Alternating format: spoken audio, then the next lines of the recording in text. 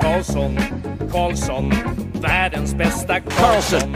Karlsson, Karlsson, hoj här kommer Karlsson.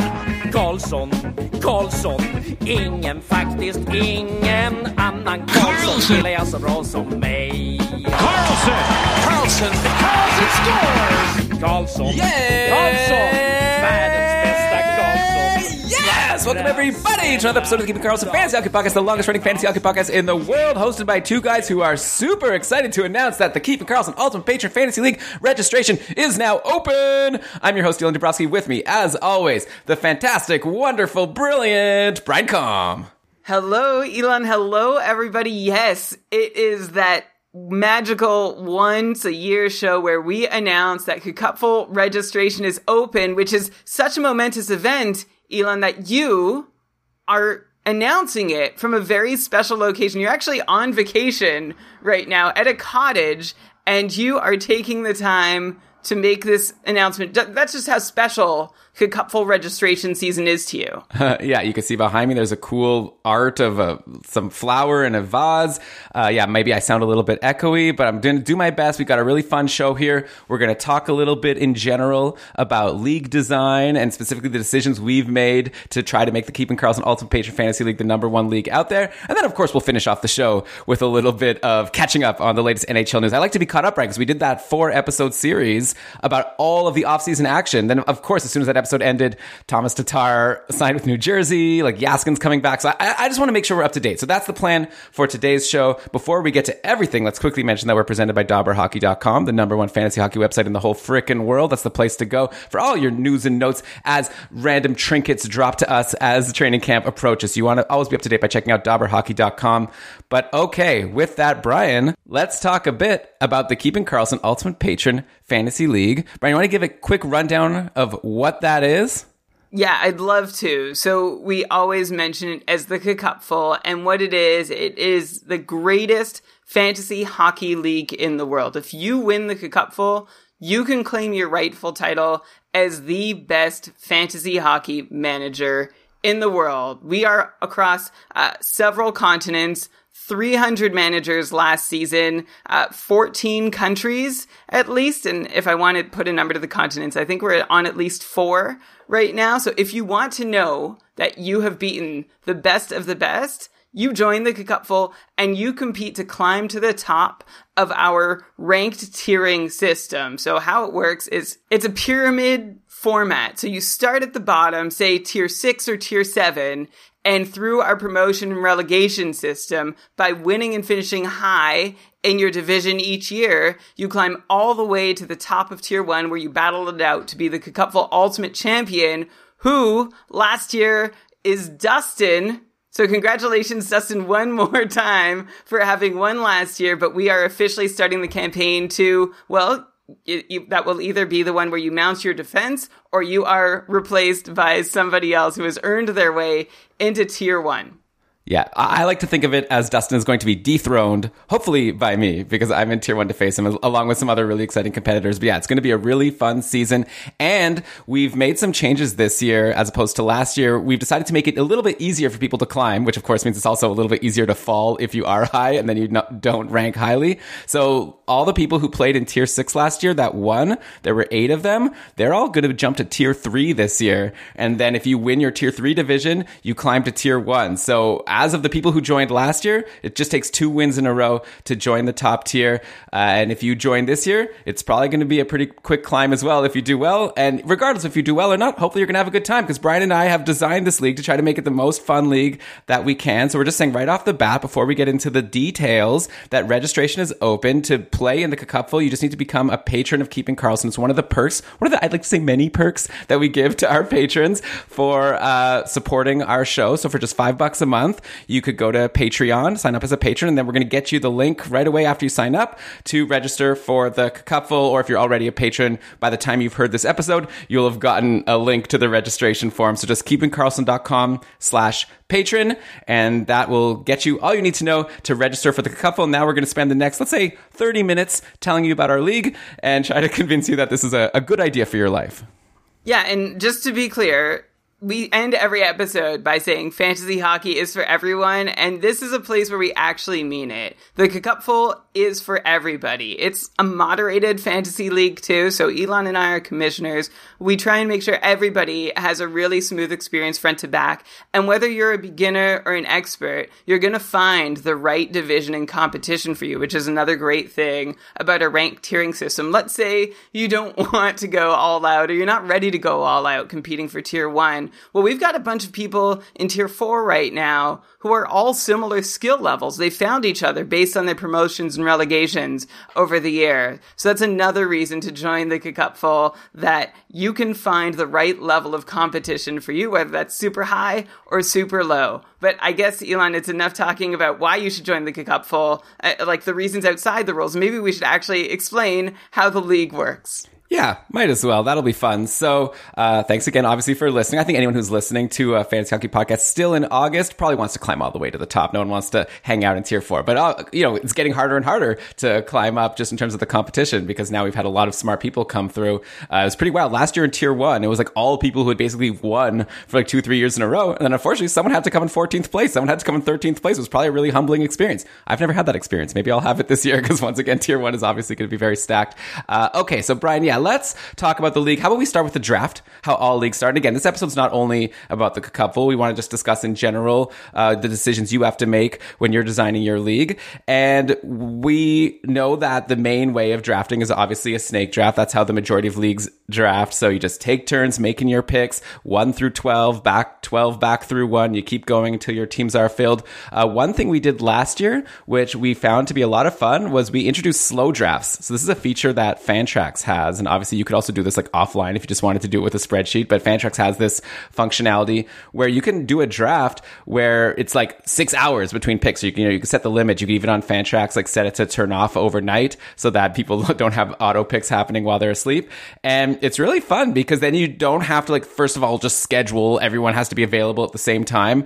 And also we found it was a blast to be in like your league chat during the draft, like a draft that takes like 2 weeks. And after every pick, you're in your chat, you're like being like, oh my God, I wanted that guy. You just sniped me. Holy cow. And, all of this different engagement that you get by being in your league chat. And also it's a good opportunity during the slow draft to start, especially in a league like this, which is like a public league where you're not necessarily playing with friends of yours. During the slow draft is your opportunity to maybe make some connections with people, chat with them. You'll be able to leverage those connections during the season. So for the Cupful this year, we're going with slow drafts a little bit, obviously, just because it's hard to coordinate a bunch of strangers from all over the world to have a draft time that works for everyone. But I would recommend for you organizing your leagues. I know obviously the actual draft, if you could all get together in the same city and like have a hangout and have a draft with an actual board, like that's probably the optimal. But if that's not the situation, you're planning on just drafting online anyways, I might recommend a slow draft because it is a lot of fun. Yeah, slow drafts are fun. Like you said, it's a really great way to know the people you're playing with. And of course, in the Cupful, we do it to try and adjust so that people aren't waking up at 2 a.m. in certain countries who are playing, and everybody sort of has a fair shot. Of course, there is the excitement of a live draft, and we're not taking away from that at all, having it, your 90 seconds per pick. But hey, how about a little more than 90 seconds per pick, just to make sure you're grabbing the player you really want, and having a draft. Like, the draft is one of the best parts of the year. So to have it run over a couple weeks instead of a couple hours actually just stretches out all the fun and excitement of it. So we tried it last year for the first time in the Cupful. It was a huge success. We're going to do it again.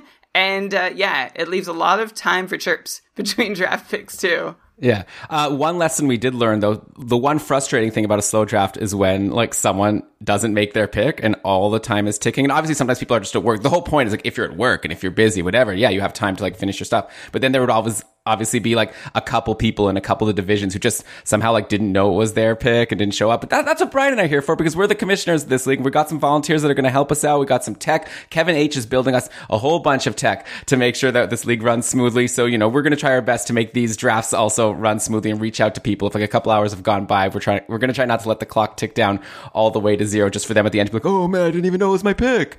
But we're also not going to pester you all day long. It's a fine line. It's a fine line. It's a fine line, and we walk it very carefully. We'll try our best.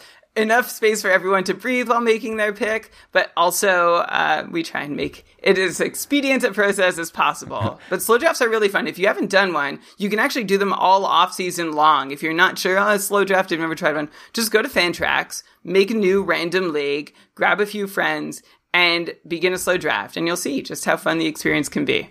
Oh, by the way, auction drafts is another option for drafting, and that's what we do. It's like the final boss, as Dave Betton has told me, of the Cacupful. If you climb to the top tier, in order to win the top tier of the Cacupful, you have to win in a league that had an auction draft, which is a whole other can of worms. Every year, we produce the auction draft as an episode of Keeping Karlsson, and so that's the whole thing where you have to bid on players, and everyone kind of has the same chance of getting every player. There's a bunch of pros and cons in terms of auctions over snake drafts, and the big pro that everyone always brings up is it levels the playing field, since now the order doesn't matter, right? It's like everyone has the same chance to get every player, so that's obviously another fun. It takes a little longer, and the strategy becomes a little bit more complex because it's not only about evaluating players, it's all about this mind game of like, how much are other people going to bid on this player, so is this a good price for me to pay for Seth Jones, the first D off the board? There's a lot more stuff to think about, but that could also be a lot of fun, and we're going to be doing that for Tier 1 in just a couple months. I can't believe the season started so soon. Brian, training camp starts in less than a month. That's crazy. I'm just saying it. That's very crazy and very exciting, and super exciting for our auction drafters is that we also turn that auction draft into a live broadcast that gets released as an episode of Keeping Karlsson, where we interview the managers, talk strategy. If you want to hear how it's gone in past years, you can find these old auction draft episodes from past years in Tier 1 of the Cupful in your feed. It'll help you get a sense of what competing in the pressure cooker of Tier 1 is like. Okay, so let's switch over now to the scoring system. So obviously the two main types of scoring systems for fantasy would be a categories league or a points league. And then obviously you could get into the minutia of like which categories to use. Like if you're in a categories league or a points league, like what do you want to count? In the Cupful, we use a points league. And we've done an episode like this kind of every year, like discussing league strategy. So we decided on this one not to like go in and repeat the same stuff we've said before. But there's obviously pros and cons. Some people love categories, some people love points. And I really have always come down on the side of I like to be in a mix of the two types of leagues because there's the strategy of trying to win more categories than the other person.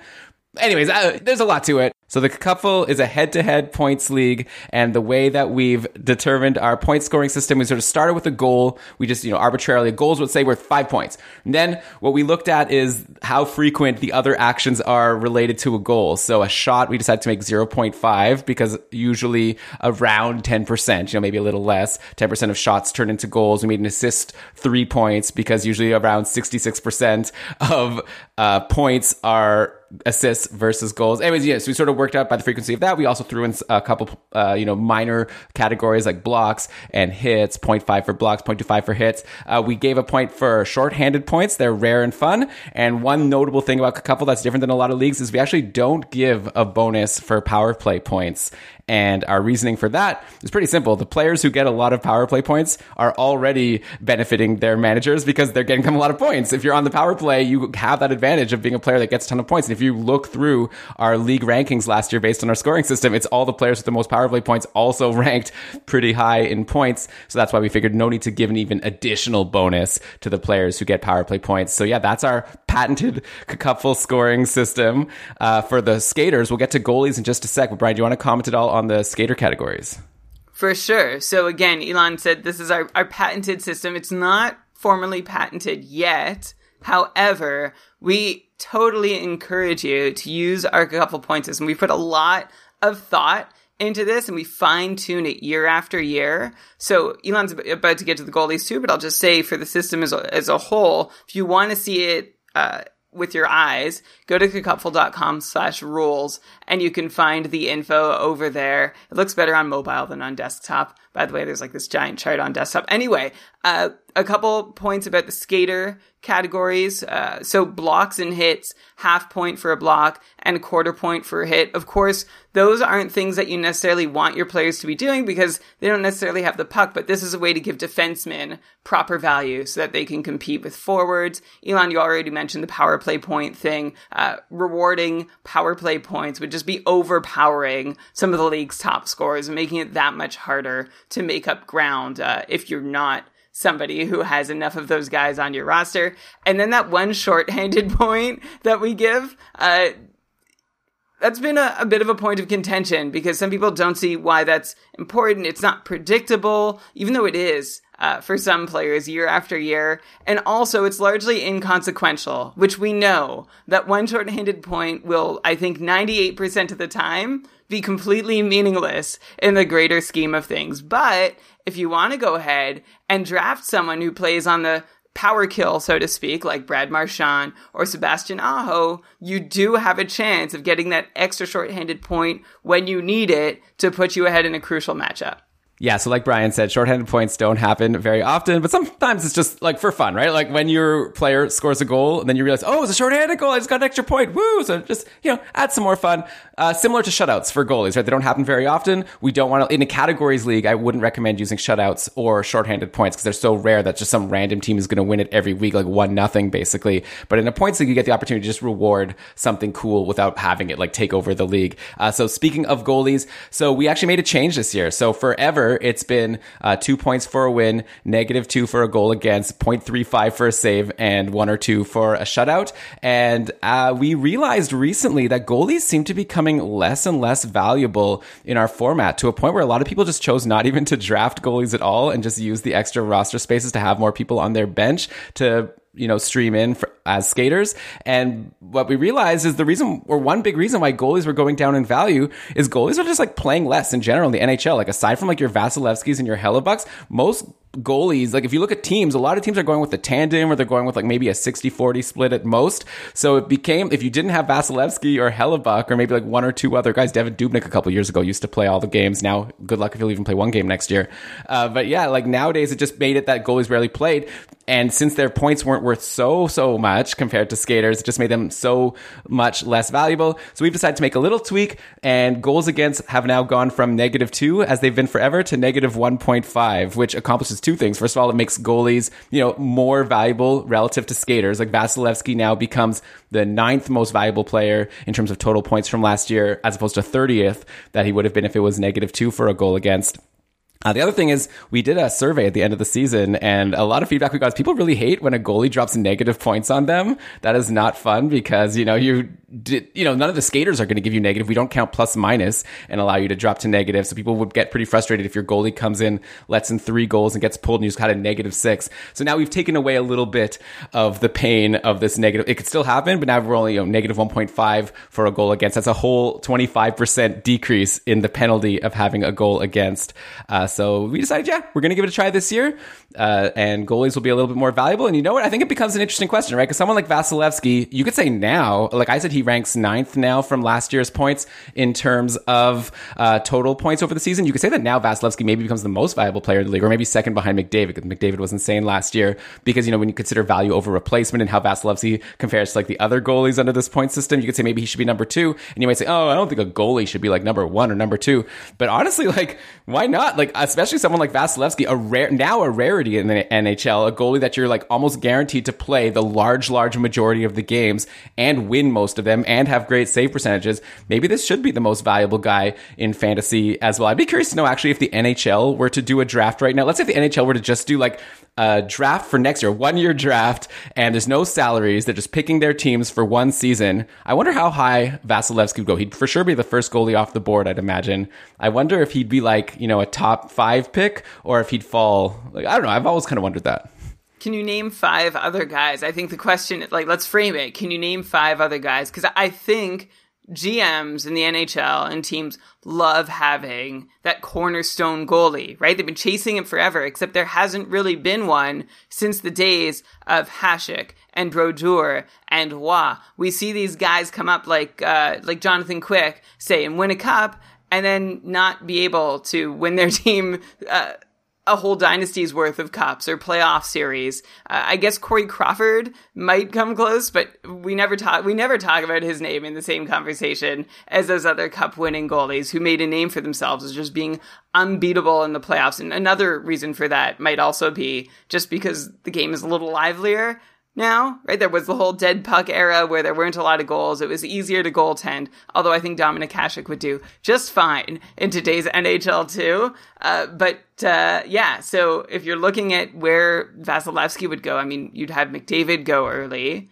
I don't know if anybody else would go before Andrei Vasilevsky. I have to say, I think everybody would be really eager to try and get themselves that rock steady goalie that would hopefully continue to be rock steady. Of course, I personally, as a real life NHL GM, would never want to invest that much in a goalie, but I'll be pressed with that same decision this season as a fantasy manager because there has not been a goalie as good as Andrei Vasilevsky for like several years in a row in a really long time. Someone that we really feel we can count on. And it feels like this is just the moment, where Lucy's pinning the football and then I'm going to draft Vasilevsky like 6th overall in my fantasy draft and the football just gets pulled away and I'm Charlie Brown in the analogy. Because any time that we finally buy in on a goalie being able to repeat some amazing results we've seen from them recently, everything falls apart, but things feel differently with Vasilevsky this time around. So he's going to be someone who's super valuable in the Cupful for sure and in real life. But what you said about making goals against less punishing for managers is one way that we've made goalies more consequential in the Cupful. Because in some leagues, you have goalies, basically, especially in categories leagues, you have goalies making up, say, 40% of the categories and either win them every week or you lose them every week. And that's it. So the way we tried to make goalies in the Cupful, we tried to make goalies optional and be like, okay, well, we don't want goalies to be as overpowered as we've seen them be in other formats. So we're going to try and make their presence a little more muted. However, from the feedback we got, Elon, like you said, people were feeling like goalies were actually barely worth rostering on a regular basis and they could just churn them over and over. So yeah, we're adding some value so that guys like, I'm just looking down the list, Mike Smith's performance last year and Cam Talbot and Vitek Vanacek and Igor Shesterkin all land in the top 100 fantasy players according to our new point scoring system, whereas before they didn't so much. And also, you're not going to get drop negatives. The biggest complaint was, why should a goalie drop negatives on me when a skater can't? And that was part of the high risk, high reward play of goalies. But we've taken out some of the risk and hopefully kept a lot of the reward. Yeah, and in the end, you don't necessarily have to draft Vasilevsky since all the goalies are a little more valuable. And also, if a goal against doesn't hurt you as much, obviously the trade-off here is that now we're making it that just getting more saves is going to become more valuable. So we are giving more value to goalies that maybe don't even play as well. So you can just wait and try to grab a volume guy. Obviously, in today's NHL, it's a little bit harder to predict who's going to be a volume guy. But so we'll see how it goes. And the beautiful thing about Cupful is every summer, Brian and I put our heads together, talk to some of our trusted advisors, and we always have room to tweak. So we're curious to see how this adjusted scoring system will work. Let's switch over to free agents now. So here's also a place where we've made a big change. So for forever, we've been using this system for the Cupful where basically every day everyone's on waivers. So you can't just like grab a player anytime you want. You have to wait until the waiver processing time in order to claim your player. So it was basically, this was a way to even out the fact that, some people maybe don't have their phone available all the time in the middle of the day. If it's all of a sudden announced that some goalie is injured and that everyone wants the backup, we thought, everyone should have enough time to see the news. And then before the waiver time, they have time to put in their waiver claims. And, finally, it'll be determined by who bid the most of their fab budget would be determined like who got the player. But we realized obviously there was a lot of downsides to that. So there's a lot of pros and cons. I really love this fab, by the way, is the free agent budget, the way it worked for waivers, which it still will this year, but not for all of them. But the way it worked was like everyone had a $100 budget. Then every day you get to put bids on which free agents you want to add. And then whoever has the highest bid got the player. And so the pro, like I said, is the fact that it really evens out the playing field. There were a few cons that we learned from playing and also from our surveys at the end of the year. Cons of this only daily waivers and not being able to add players at another time. First of all, what's more frustrating than like the middle of the day, maybe an hour before puck drop, you find out that one of your players is going to be scratched or one of your players players is injured, and you're like, man, I'd really love to drop this player or put my player in the IR and pick up a replacement to help me in this critical night, but it was too late. Couldn't make an ad. Very frustrating. Also, so frustrating that most NHL coaches don't announce their goalies a day in advance. So if you wanted to pick up a goalie out of free agency in order to help you in a day, let's say all your skaters spots on your roster are filled, but you have an open goalie spot. You're like, oh, I'll just add a goalie. But you had no way to know which goalie was even going to play. So now you could actually wait until the goalies are announced and then add a goalie that you're guaranteed going to get the game from. Plus, there was also this whole annoying thing on Yahoo, which again, this is just a Yahoo thing, but that's what we've decided to use again this year because of the great UI and everything. But on Yahoo, like if you have a player playing on a day and they get injured in the game and they've already been locked in on your roster, you weren't able to throw them on your IR that night in order to make a waiver claim to replace that player. So you had to wait 2 days to replace your injured player, which just made me want to tear my hair out. So we've decided for this year, we're switching from this like every day, everyone's always on waivers to standard free agents. So any player that's available, you can basically add that player at any time. Of course, if a player is dropped, that player will still go on waivers. That's like kind of the standard. I'm sure any of you who have played on a Yahoo League ever know about how this works. Like I drop a player, then yeah, everyone needs to have an opportunity to see that, you know, okay, Elon's dropped this player. Should I add this player? And then we're still going to have a fab budget. You'll still have your $100 budget of which to use to bid on these dropped players before they become free agents. If no one claims the player, then they become a free agent. But yeah, so that's the plan. So again, to recap, standard free agents and still using the free agent budget for waivers, but not for all players. And that's the plan for this year. That's the plan. It's a big change for us. We've always loved Fab and the bidding sort of daily auction aspect of it. But like you said, Elon, it can be frustrating to manage a roster when you can only make ads for the next day, especially around goalies and goalie start announcements, and especially when a player goes on IR and you can't replace them until a day or two later. We've also heard from our manager feedback survey over the years that the time commitment and sometimes confusion with the Fab system can be a turnoff. I mean, I know I sometimes sit down for like an hour sorting and ranking my bids and deciding how much, and then I go to bed and I'm in bed like changing all my bid values up or down by $1 or deleting them or changing the order. So this is a way where you can just make a decision and follow through with it for free agency. We also know though that having no holds barred free agency isn't a perfect way to go about things, right? The biggest counter to having just open free agency is that you're just it's gonna come down to whoever has the fastest finger, whoever is most available to check news and access their pool through the day or evening to check on player news and goalie start announcements, or depending on your time zone, or if you're ready to wake up at 3 a.m. when Yahoo resets the day, that's going to give an advantage to anybody who has one of those things going for them. But thinking back to the leagues I've been in, where you've had fastest finger set up, where you can add a player immediately to your roster, I have a really hard time thinking of impact players that were added, maybe impactful for 1 week, but not for the whole season, not players that are season making or season breaking. And the one example I always think back to, Elon, and I think we were on a joint team that also added him, the year is 2015, and David Perron is traded from Edmonton to Pittsburgh.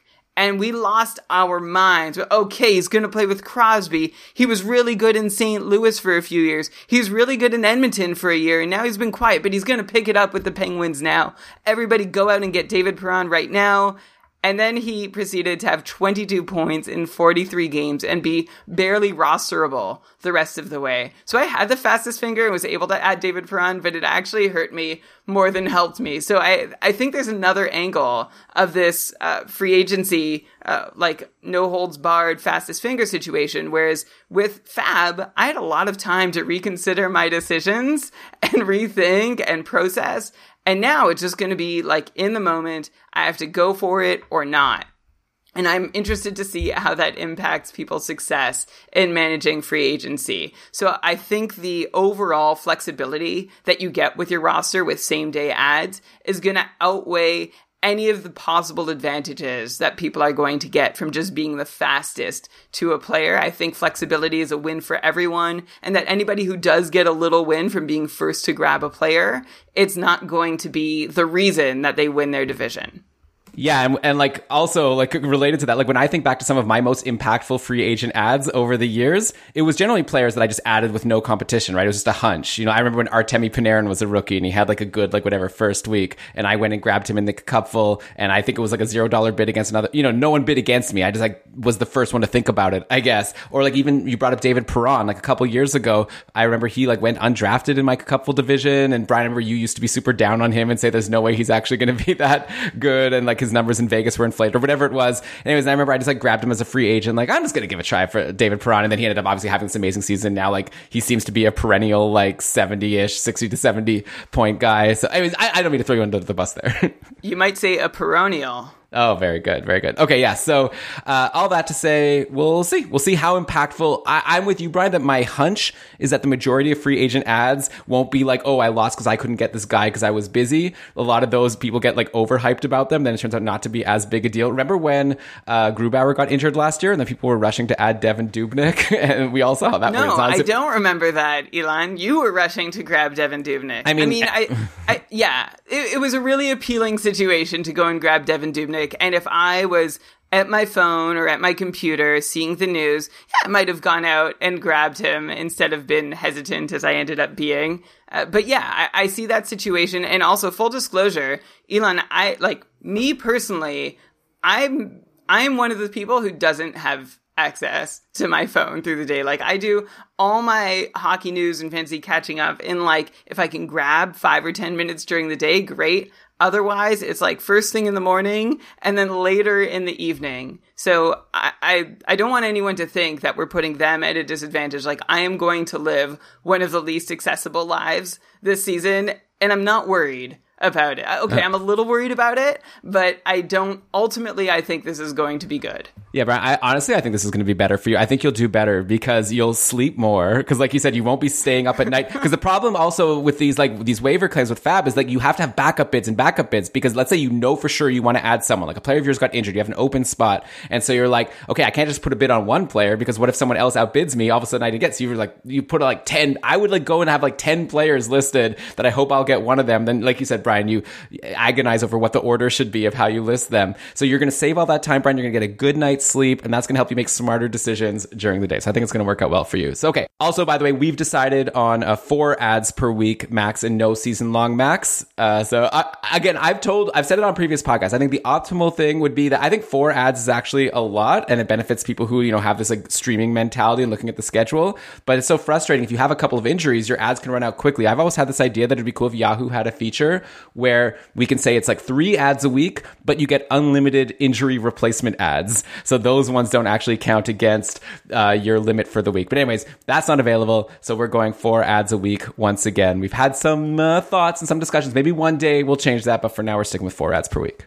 And the 4 ads per week also helps balance the fastest finger piece, right? Because you're not just going to go run out and add everybody the moment you can. You're going to need to think about it, and you're going to need to strategically plan your ad. So if a player does become available on Wednesday and you're the first to know about it, and depending on the state of your matchup, it might not be a good idea for you to burn a move on that player right away. So that's another reason why it's not always just going to come down to the fastest finger with open free agency. Clearly, you can hear me trying to convince myself that it's not always going to come down to that, knowing that I'm going to have one of the slower fingers. But I really do think that helps balance out the same day free agent ads. Okay, so let's move on to trading now. Trading is like one of the biggest things in like all fantasy leagues. Sometimes if you don't set up your rules for trading properly, that could be the bane of the league that ends up causing the league to fold, right? A bad trade goes down, people are upset. Oh, the commissioner just pushed through a trade that obviously benefits him or her. Like, I'm so upset about this. Like, anyways, yeah, so we all have been in leagues where people have gotten really upset about trades. So one cool feature that we've added, which is not without controversy, but we think it's a pretty cool rule and a feature, as far as we know, only existing in the cupful currently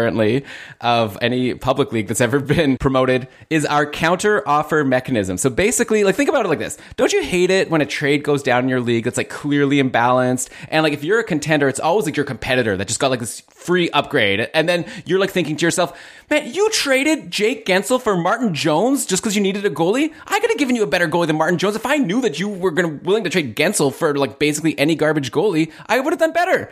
Well, now you can like basically put up or shut up, send a counter offer to the person who gave up Gensel. If they agree to your Shesterkin for Gensel offer, then the first trade will get canceled and the second trade will go through. So that's basically what this rule is. Once a trade goes down, everyone has a 24-hour window to make a counter offer to one of the participants of the trade. And then if one of the participants agrees on the counter offer, then the first trade gets canceled and we put the second trade through instead. So of course, there's pros and cons to this. The con is that it's very annoying for the person who loses out on their amazing Gensel for Martin Jones trade. That person's going to be very, very angry about it.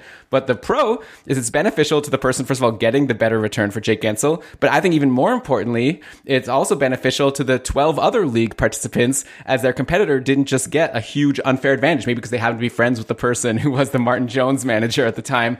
So basically, all that said, the couple, we're a utilitarian league, right? The utilitarianism is the doctrine that actions are right if they are useful for the benefit of a majority. And here we're saying that we would rather benefit 13 people over the one person. And so that's why we have our counteroffer mechanism. What textbook did you get that utilitarianism? Like, are you reading a lot this summer? Hey, man, I'm on vacation. I got to keep my brain active.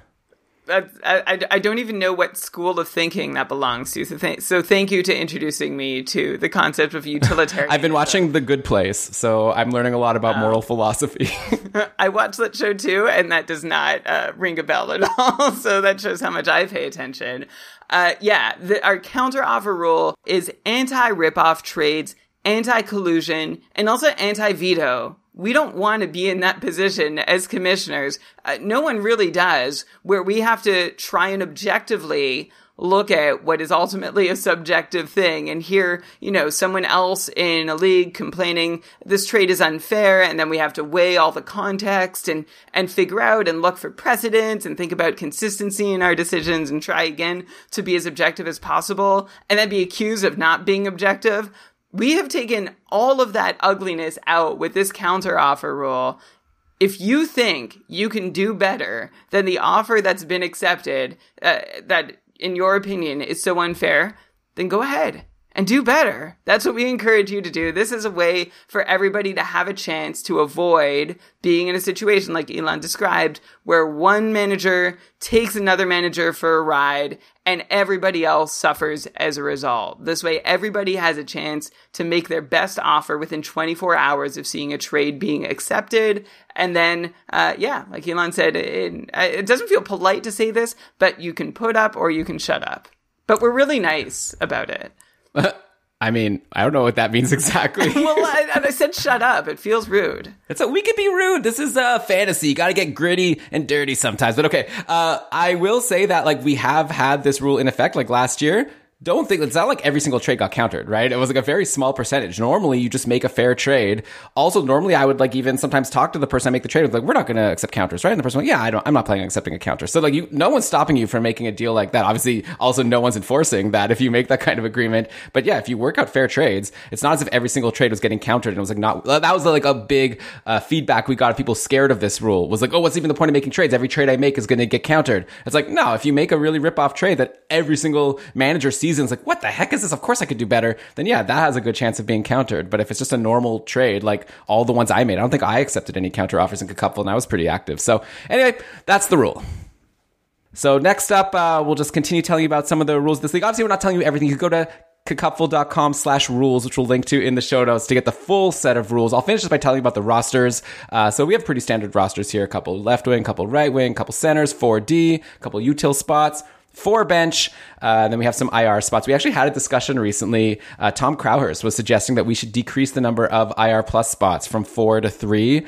So I've always been a proponent of more IR the better, because it's already when you have a good player on your team that gets injured, that's a punishment, right? Because you're going to have to replace this. Even if you could stash this player in IR, you still have to, first of all, find a free agent that's probably not as good as the player that got injured. Otherwise, you wouldn't have, had the original player on your roster instead of the free agent in the first place. Plus, course, you have to use one of your 4 ads per week to replace that player. So it's like, why punish the person even more by also forcing them to like drop a player because they don't have room on their IR because they've had an especially bad luck and have like 5 players injured. So at least that's why I always thought it was better to have 4 IR spots. But Tom Crowhurst, he brought up a good point that some people could use IR spots to their advantage in a strategic way. Like, first of all, if there's a free agent that's injured and you have an open IR spot, just stash that person in your IR if you happen to have an extra ad that you weren't planning on using that week. Then later on, you could use that almost like a free ad in a following week. When that player becomes healthy, you bring them onto your roster for one of their games before you drop them. And so, yeah, there's a lot of like strategeries that you can implement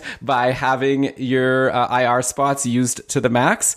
And so Brian and I considered it. And for this year, Tom, we're going to keep it as 4 IR spots, but definitely something we're going to watch. And it's too bad, actually. Yahoo drops the ball here with this because Fantrax has some great features. So I'd recommend anyone who's using Fantrax for their leagues, I would recommend if you're using IR spots, I would recommend use a bunch of them, but use these features on Fantrax. They make it, first of all, they have a setting where you can make rosters illegal if ineligible players are in IR for more than like a day. Like you could set the amount of time. So you could say, yeah, you could go stash a bunch of people in your IR, but you can't just leave them there indefinitely like on Yahoo, where you can just wait to take them out whenever you want. Obviously on Yahoo, your ads get blocked if you have an ineligible player on IR, so it's not like you're totally free to do whatever you want, but Fantrax, you can make it even harsher of a penalty. Also, Fantrax has this really great feature, which I would give anything for Yahoo to add. They have a feature where they just don't let you add an injured player. If there's a free agent that's injured, you can't add them to your team. You have to wait till they're healthy. So that way, no one would be able to just go and stash someone to, activate later. I remember in Cupful last year, I stashed UC Saros while he was injured. And we all know how that worked out for me. It was amazing. And I don't think I would have added him based on how he did at the start of the year, right? He would have just stayed in free agency. It was only because he was injured that I was like, okay, I guess I'll add this guy. It doesn't cost me a roster spot. And I benefited a lot. So all that said, those are our rosters. Those are the rosters. Yeah, the IR spots we just want a lot. There's a lot of forgiveness and slack. The idea is that it helps people whose rosters are being decimated. And like you said, Elon, it's punishment enough if you have 4 players that you'd like to have on your active roster who have all gone down to injury and you have to just keep replacing them. And I think we're understanding about that versus trying to have fewer IR spots to prevent stashing, which of course is going to happen. If people want to burn one of their 4 weekly moves on a stash, hey, you have the right to do that. But I think people have more to gain from having those 4 spots of flexibility than those who want to use them for other more strategic stashing purposes. And I think if we did take it down to 3 spots or fewer, we'd just be punishing people who have had players on their roster get injured even more. So it's definitely not the perfect solution. Like you said, Elon, I think the perfect solution is probably on Fantrax, where you can't even move players between active and bench spots on your roster if you have someone ineligible in IR. I think that's beautiful. And I would love, there's so much of Fantrax I'd love to see on Yahoo, but Yahoo has a very pretty interface. Yeah. By the way, Fantrax, you have even other options. You can make it that the roster is illegal. Like you could say you don't score any points this day if you have an ineligible people on your IR. It's very, we're not being paid by Fantrax. We're not even using Fantrax, but I do think they have so much flexibility. Fantrax, please make an app that people could use. Like we used to use Fantrax on the Cupful, and a lot of people would end up, complaining and not playing because they weren't able to, I don't know, some people, aren't super users like Brian and I maybe like wouldn't be able to perfectly know how to use the system. And so that's why we use Yahoo. It's like very, even and everyone. It's like very easy to know how to add players and put people in and out of your roster. So anyways, that's why we're using Yahoo. But yeah, some of those features on Fantrax make me drool. I'm not going to lie. Some of them you have to pay extra for.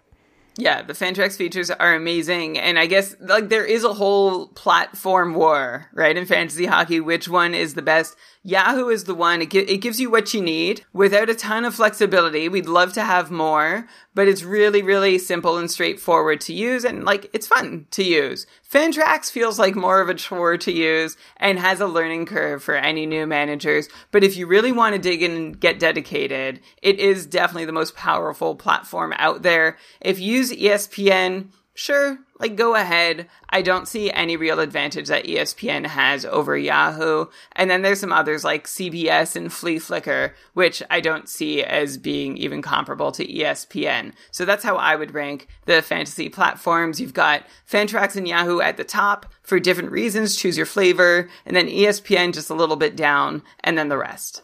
Yeah, and to be fair, I actually haven't used ESPN in quite a few years. So if someone out there is hosting their league on ESPN and has reasons why they think it's better than Yahoo now, because I know they have like an app that's pretty easy to use also, but I remember there were other frustrations with using ESPN. But if you're using it and you think it's really good, please let us know. We could consider it potentially for a future season of the Cupful. Okay, so Brian, I guess let's wrap up talking about the Cupful rules. We could go on forever going into the minutia of every little rule, but we really think we've designed a really fun league that is engaging for everyone. I guess the last thing I'll say to promote the Cupful is, again, you've got the active commissioners. You've got Brian and I making sure this is going to be a fun league, which you don't always get with other public leagues that you can join. Like, for example, it's very important to us that teams are active. I don't know if any of you have ever had the experience of joining some public league from some other podcast you listen to or whatever, maybe even a Cupful in the past when we weren't as good at this. But, sometimes people, especially people who are doing badly, will end up, stopping to manage their rosters. Maybe they just have players on their bench when they shouldn't, and they've clearly just abandoned the team, basically.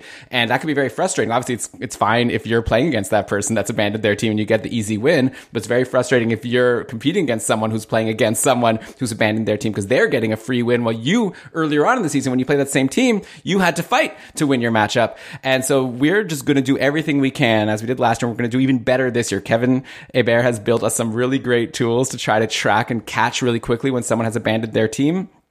And yeah, if we see a team go inactive, we're going to message that manager right away, be like, hey, one of the things, the minimum thing we ask of all of our Cupful managers, you need to be setting your lineups every day. We don't want to see active players on your bench. We want you to be managing your IR. If a player is injured, put him in your IR. If the player is healthy, if McDavid is back, I don't want to see McDavid in your IR while he's playing games. That makes no sense. Okay. So we're a bit harsh. I know Brian wants to say we're so nice, but I'm not going to be that nice to inactive teams. Obviously we're going to, mistakes happen. Sometimes, you just had a busy couple days at work. Obviously we're not just going to kick people out the second that they don't manage their team for a day, but we're definitely going to message inactive managers, ask them to, set their lineups. And if they write back saying, sorry, whatever, then fine.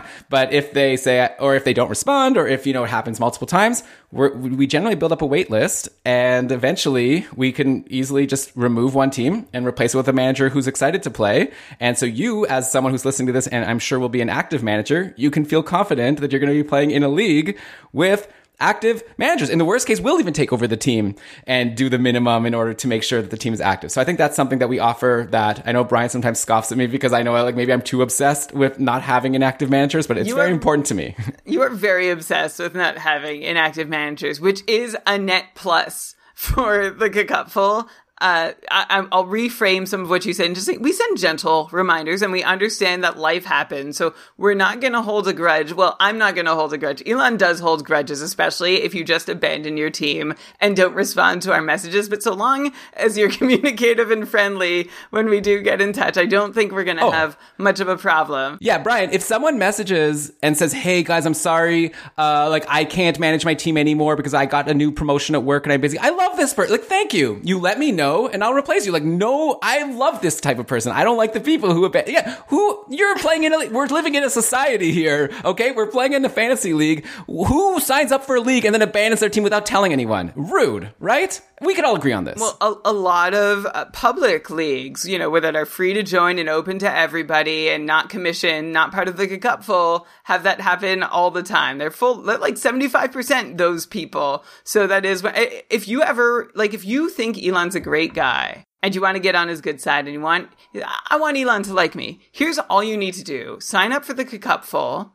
do your draft. About 2 weeks in, send Elon a note and say, hey, I joined, but look, I just can't keep things up. Can you find someone else to replace me? Elon's going to remember your name and love you forever just for following those few easy I don't know if that's exactly what we want to encourage. I think I'd rather just people play and have fun and do well, but okay. I'm just giving the shortcut for people Anyway, we're a super active league because we know that one or two inactive managers abandoning a matchup is going to have ripple effects across the whole league on all managers in the final standings. We want people and we encourage people, and we have a lot of fun stuff going on our Discord server, and we're communicating through the year to make sure everyone's engaged from first week to the last so that everybody is always trying their best to make sure that the competition is fair all the way through. Yeah, like Edward just said in the chat, if you don't manage your roster, you're losing like 1.5 million good place points, and you don't want that. Okay, so Brian, that's the Cupful, okay? If you've been listening to this episode and you're intrigued, you've never heard of this league before, and you want to join, like Brian said at the start, like anyone can join. Sign up to be a patron of Keeping Karlsson. Go to keepingkarlsson.com/patron. Once you sign up, you're going to be taken right to the registration form, and then basically the sign-up deadline is September 13th, so you have plenty of time, but also at the same time, just register now. If you're not a patron right now, you can sign up to be a patron. You don't get charged until September 1st either way. So just get it, check it off your to-do list, sign up to be a patron, register for the Cupful, and then once the registration deadline passes, we're going to set up all the leagues, and you'll get your league invite, and we'll tell you how to get ready for your slow draft on Fantrax. And that's it. So come join us. We're going to have a lot of fun. Yeah, and you'll also get an invite to your division chat channel, a dedicated channel for just your division, and the Cupful Zone, where all Cupful managers talk on our Discord server. Also, if you just want to learn more about the Cupful again and see the rules, go to kkupful.com. That's KKUPFL.com to learn so much more about how the league works. Exactly. And reach out to us on Twitter at Keeping Karlsson. We'll answer any questions happily. Okay, so with that, Brian, we still got a couple minutes left. Why don't we just cover the latest news and notes from the NHL just to make sure we're totally up to date here. So we're transitioning from Cupful to a player that maybe do I want to draft in the Cupful? I'm not so sure. Let's talk about it. Tomas Tatar just signed with the New Jersey Devils, 2 years, $4.5 million per year. That's a nice amount of money for a player who was getting healthy scratched by the Habs through their latest playoff run. But of course, before that, Tatar had a breakout 2019-20 season. He had 61 points in 68 games. That's a 74-point pace. He was amazing. But then he fell to only 30 points in 50 games for under a 50-point pace this past season. And then, like I said, he didn't even play in the playoffs. Also, this past season, his ice time fell to below like 15 minutes per game. His power play time fell. Basically, Ducharme and company just didn't like him anymore, and he fell off.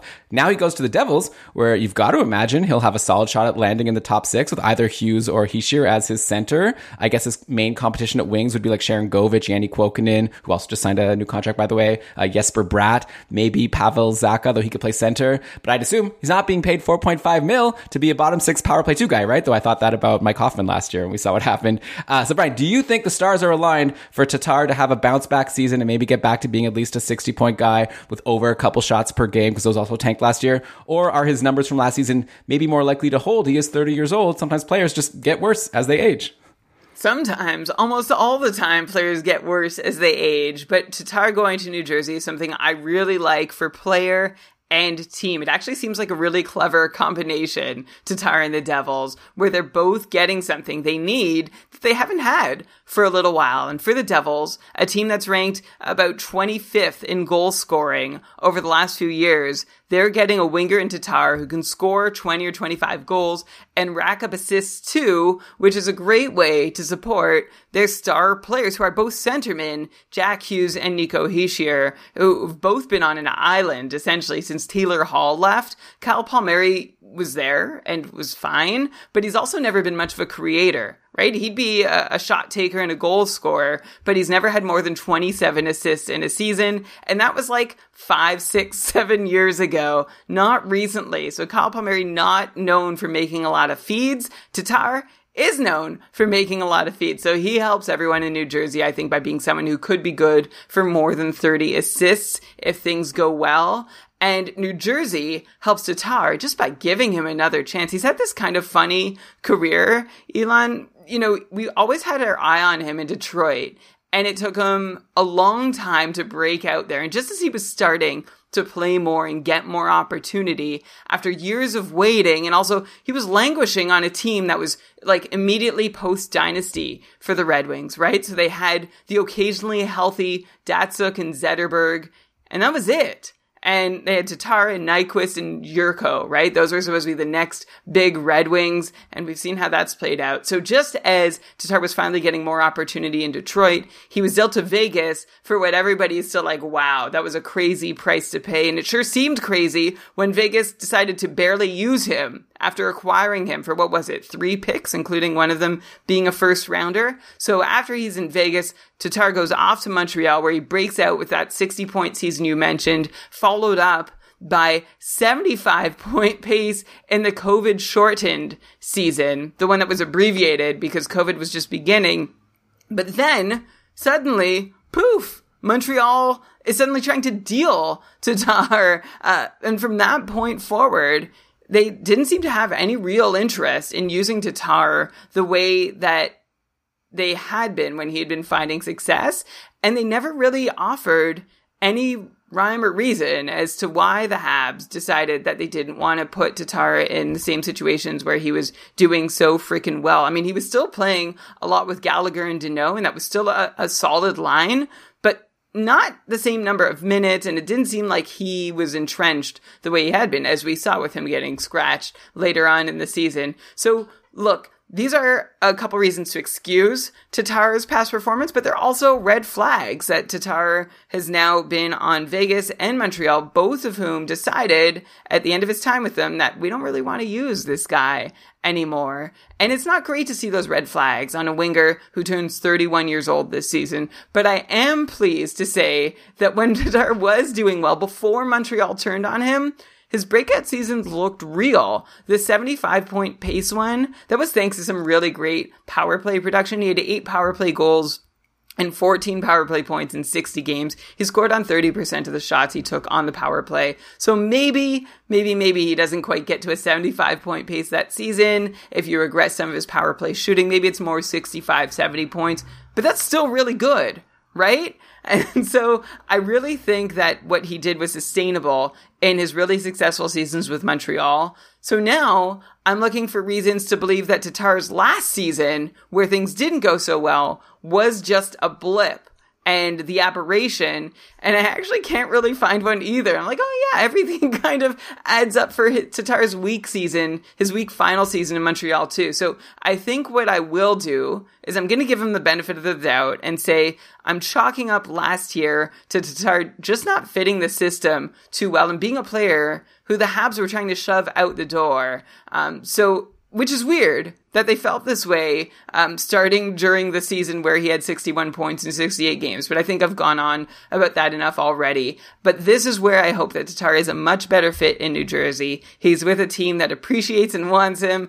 And Tatar can support and be supported by Hischier and Hughes down the middle. Hopefully get some top power play time. New Jersey needs Tatar. Tatar needs New Jersey. So I'm hoping for a very happy marriage here. I'm going to put him at about 60 points. And that's really just based on how successful, how offensive a team can New Jersey be this year. Like I said, they've been bottom quarter of the league in their production over the last 3 years. So let's hope that Tatar helps them take off. But I'm not all the way there thinking, oh yeah, New Jersey's got all their offense solved. They're going to be even a mid-pack team this year. I need to wait and see on that. So there is some downside for Tatar. If they're not there offensively, that's not great. But there is some upside if they are. So I'm kind of hedging by just going in the middle, 60 points, Tatar being a winger that New Jersey really needs and who I think they're going to need to rely on. Yeah, and don't forget New Jersey also brought in Dougie Hamilton, the big prize of free agency, so hopefully that's going to help their power play. As long as Tatar could get on that top power play, I think it'll be a lot stronger having Dougie Hamilton. Also, Hamilton's just going to play a lot of even strengths too and hopefully drive more offense. That's why they're spending $9+ million a year for the next 7 years, whatever it is, on Dougie. So yeah, we'll see how that goes. I think around 60 points makes sense. By the way, the return for that trade with Vegas, so what Vegas sent to trade were 3 picks that turned into Joe Veleno, who's probably going to start actually playing as a regular next season. So he's a guy that has some upside. A player named Zachary Galanto I've never heard of, and then a guy named Jonathan Berggren, who I have heard people talk about. So we're still yet to find out if Vegas paid too much in that trade, but we'll find out in a couple of years once these Detroit prospects actually start making it to the team.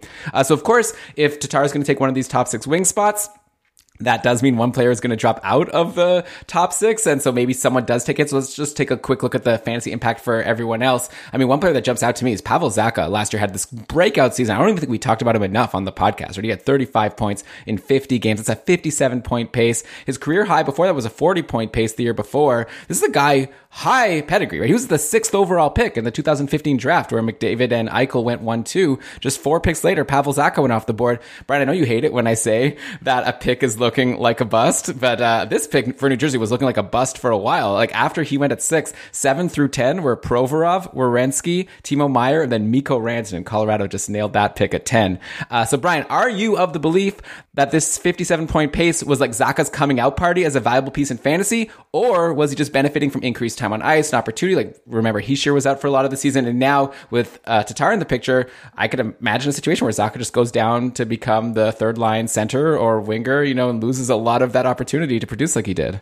That's where I am at on Zacha. There were times last year where it seemed like his scoring streaks were just being powered by unsustainable percentages, and there were others where I did pause and think, maybe he is for real, but ultimately I think Zacha ends up out of the top 6. It's just my guess because he's the only other natural centerman that I see on their roster who can step in on the third line. I see that Kuokkanen and Sharangovich both have center eligibility too. Like I'm looking at Cap Friendly on the Devils depth chart. I see that they both play center, but that wasn't their job last year, whereas Zacha has already played center for a couple seasons with the Devils. So I could see things being fluid and the Devils using, hey, we've got 5 wingers who belong in our top 6. Which are the best 4? Let's try out some different combinations. I could see that happening, but if you had to make me guess right now, which you are, I'm going to guess that Pavel Zacha is the odd one out because he's the one who's most capable of helping the third line. I see. Okay, they do have a couple of prospects, though. We'll have to see, like Jesper Boqvist, like Michael McLeod. These are guys who could come up and be like the third and fourth line centers, allowing Zacha to maybe be a winger in the top 6, playing with Hischier, let's say Bratt. And then you have Hughes with Sharangovich and Tatar. There is a situation where Zacha could be in that situation again and on the top power play because he did have this breakout season, right? And the Devils did use a high pick on him once upon a time. So I definitely don't think he's a guy I'm going to let go undrafted. But like you say, Brian, there's also a lot of downside there if he ends up being more of a depth guy. So he's the kind of guy that I'd be very happy to get with one of the last picks in my draft as a Flyer. But I'm not going to use a high pick on him, expecting another 60-point season almost. 60 points is definitely too rich for Zacha. I would see 50 as a success. Maybe he can push to 55, but I would certainly, 60 points puts him in the same sphere or tier as Tomas Tatar. And I see a pretty clear distinction between Tatar and Zacha. I mean, I saw a pretty clear distinction between the two of them last season, with Zacha being the one that was a lot more valuable in fantasy. So I guess we'll have to wait and see. Yeah, but Tatar wasn't wanted by his team last season. He's wanted by this team. I really hope it goes well. I guess the flip side is it could be like Dadonov coming to Ottawa, right? Except Dadonov was coming off of a success. But, it just wasn't a fit with his new team. I'm really hoping that the Devils and Tatar work better. As you can hear, I have faith that it will. Well, now that you say that, I feel like I just want to say I'm hoping that Zacha continues to do really well. Because I hope so too. I hope everybody gets 75 points. Of course, that'd be great. All right, so let's move on to another big signing. We talked about the Arizona Coyotes, as we talked about every single team, and we made a mistake. I'll admit it.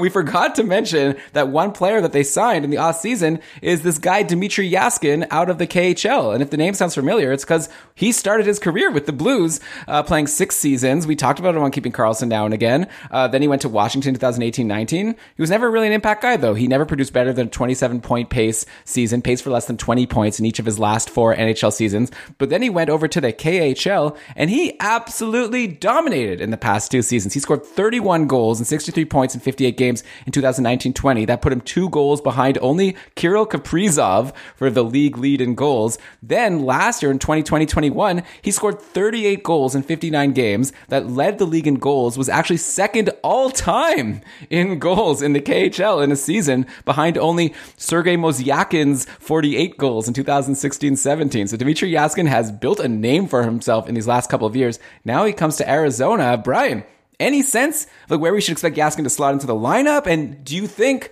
to me, it seems like obviously, it wouldn't even be hard for him to crush his previous NHL highs, which, like I said, were so low.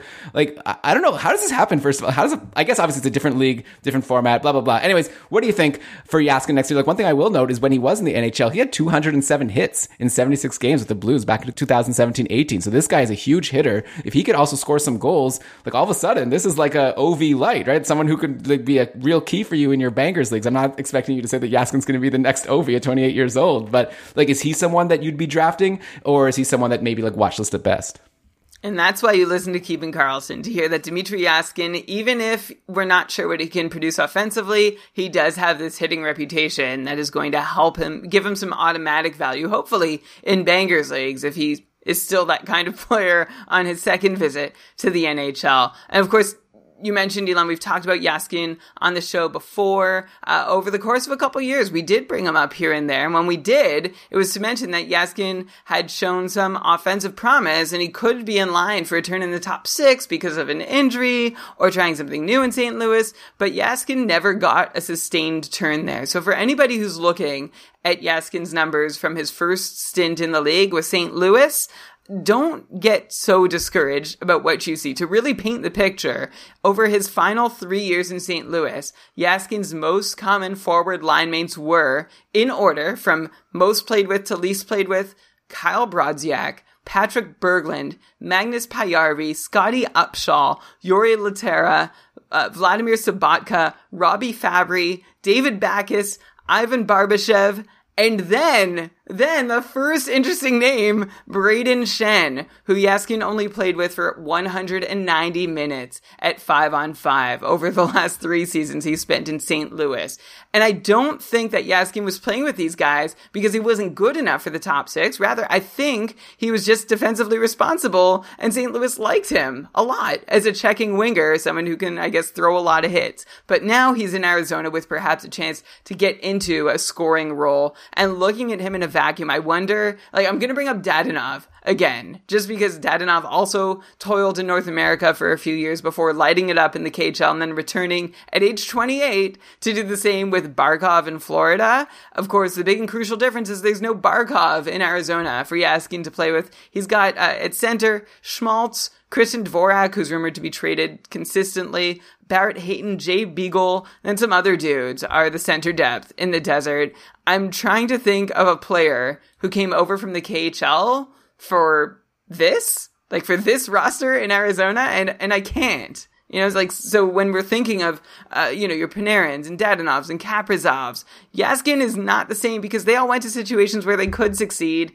I don't know, man. In Arizona, so few Coyotes were rosterable last year. They're even worse this year. So I don't know how Yaskin succeeds offensively unless he can put a line on his back. So I'm going to keep an eye on him to see how the first couple weeks go, and for sure keep an eye on his hits numbers too. But I'm not going to reach for him in my drafts. Kaprizov last year had his most common centerman being Victor Rask. I don't know if Nick Schmaltz is that worse of an option. No, fair point, but the rest of the Minnesota Wild roster was better than what the rest of the Coyotes roster was. I think the Coyotes have a better defenseman in Jacob Chychrun, better than anyone that Minnesota had to play with on the power play.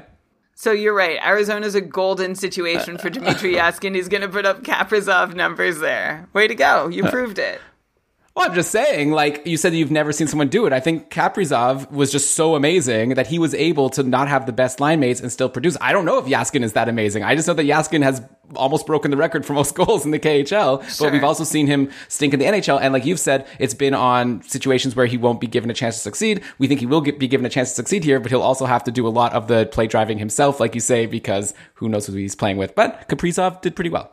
I'm very open-minded. I don't think you can draw a great parallel between the Arizona roster that Yaskin gets to play with and the Minnesota roster that Kaprizov got to play with. But I guess we'll find out. I want to make all the analogies now. Maybe Kevin Fiala is like Clayton Keller. Okay, Zuccarello is like... Who else is there? Oh, Phil Kessel. This is working out perfectly. It's a perfect analogy. Okay, you heard it here first. Arizona is making the playoffs this season like the Wild did last. And what happened in the playoffs? The Wild were very competitive, so Arizona's going to be competitive in the playoffs too. You heard it from Elon Dabrowski. All right. Yeah, I'm just responding to what you're saying. I think that, like Pavel Zacha, I'm not reaching for Yaskin in my drafts, but I'm also not letting him go undrafted. I'd love to take a late round. Obviously, we'll see what happens in training camp, and we'll see how Yaskin is doing, but, I think he has upside. We've seen that he has upside from him scoring the most goals ever, aside from, Sergei Mozyakin in the KHL. So this guy can score goals. How many rounds later would you draft him compared to where you wanted to? Because I wanted to draft Kaprizov last year. I missed him in most leagues because he went 1 or 2 rounds sooner than I wanted. But how soon are you, relative to Kaprizov, where are you drafting Yaskin? So don't get me wrong. I think Kaprizov is like a million times better than Yaskin. Okay. Like, it's not like I was just comparing the situations they went to and that Kaprizov was able to succeed. But no, Yaskin is not someone, again, Kaprizov I knew was going to be awesome last year. Maybe I didn't think he would be like this awesome, but I knew he'd be someone that if I could get, he'll be on my team all season. I wasn't thinking like he'll become like a free agent at some point. Yaskin, could be good, could not. So it's at the point of my draft where like the way I play fantasy is I like to have a lot of swings with my later picks, assuming that I'm going to be doing a lot of streaming and looking at free agents to start the year anyways to try to find those gems. So I'd rather not use my late picks on like guys who are boring that I just know are going to be a solid 50 to 55 point guy. I'd rather take a swing. And Yaskin right now to me looks like someone to take a swing on, but we'll have to see what happens. Yeah. Let's finish off really quickly. This isn't a change, but I just thought it was interesting that Darnell Nurse signed an 8-year, $9.25 million extension with the Oilers after that amazing season last year. But like, wow, I did not expect Nurse to be the 5th highest paid D-man in the league, which he will be when his contract takes effect in 2022-23. He'll be just behind Erik Karlsson, Drew Doughty, Zach Werenski, who also just signed a contract, and Seth Jones, who just signed a contract. All of these contracts, by the way, that have just been signed don't even take effect next year. It's the year after, where all of a sudden all these defensemen are going to be making $9+ million. All of a sudden, by the way, I've just realized making like Jacob Chychrun, I think, might be one of the most valuable defensemen in cap leagues at this point, because like everyone else is making $9+ million, including Cale Makar, who signed earlier. I'm sure Quinn Hughes is going to get a similar amount. But yeah, looking at Darnell Nurse, like he was one of the top D in fantasy last year, if not the top D, especially in Bangers League. 16 goals, 36 points in 56 games. That's a 23 goal, 53 point pace, along with his like solid shots and hits and blocks numbers. Just amazing in fantasy. Brian, is he really this good though to deserve this monster contract? I know the answer. I've been on Twitter. I haven't been in a hole. I know that people are saying that the Oilers are nuts for signing this kind of contract with Nurse. But anyways, as far as fantasy goes, do you think that last season, was it all possibly sustainable? Or do you think that, like, I'm looking at the shooting percentage and right away going, like, there's no way he's going to score this many goals again. But is there any reason to think he could do it again?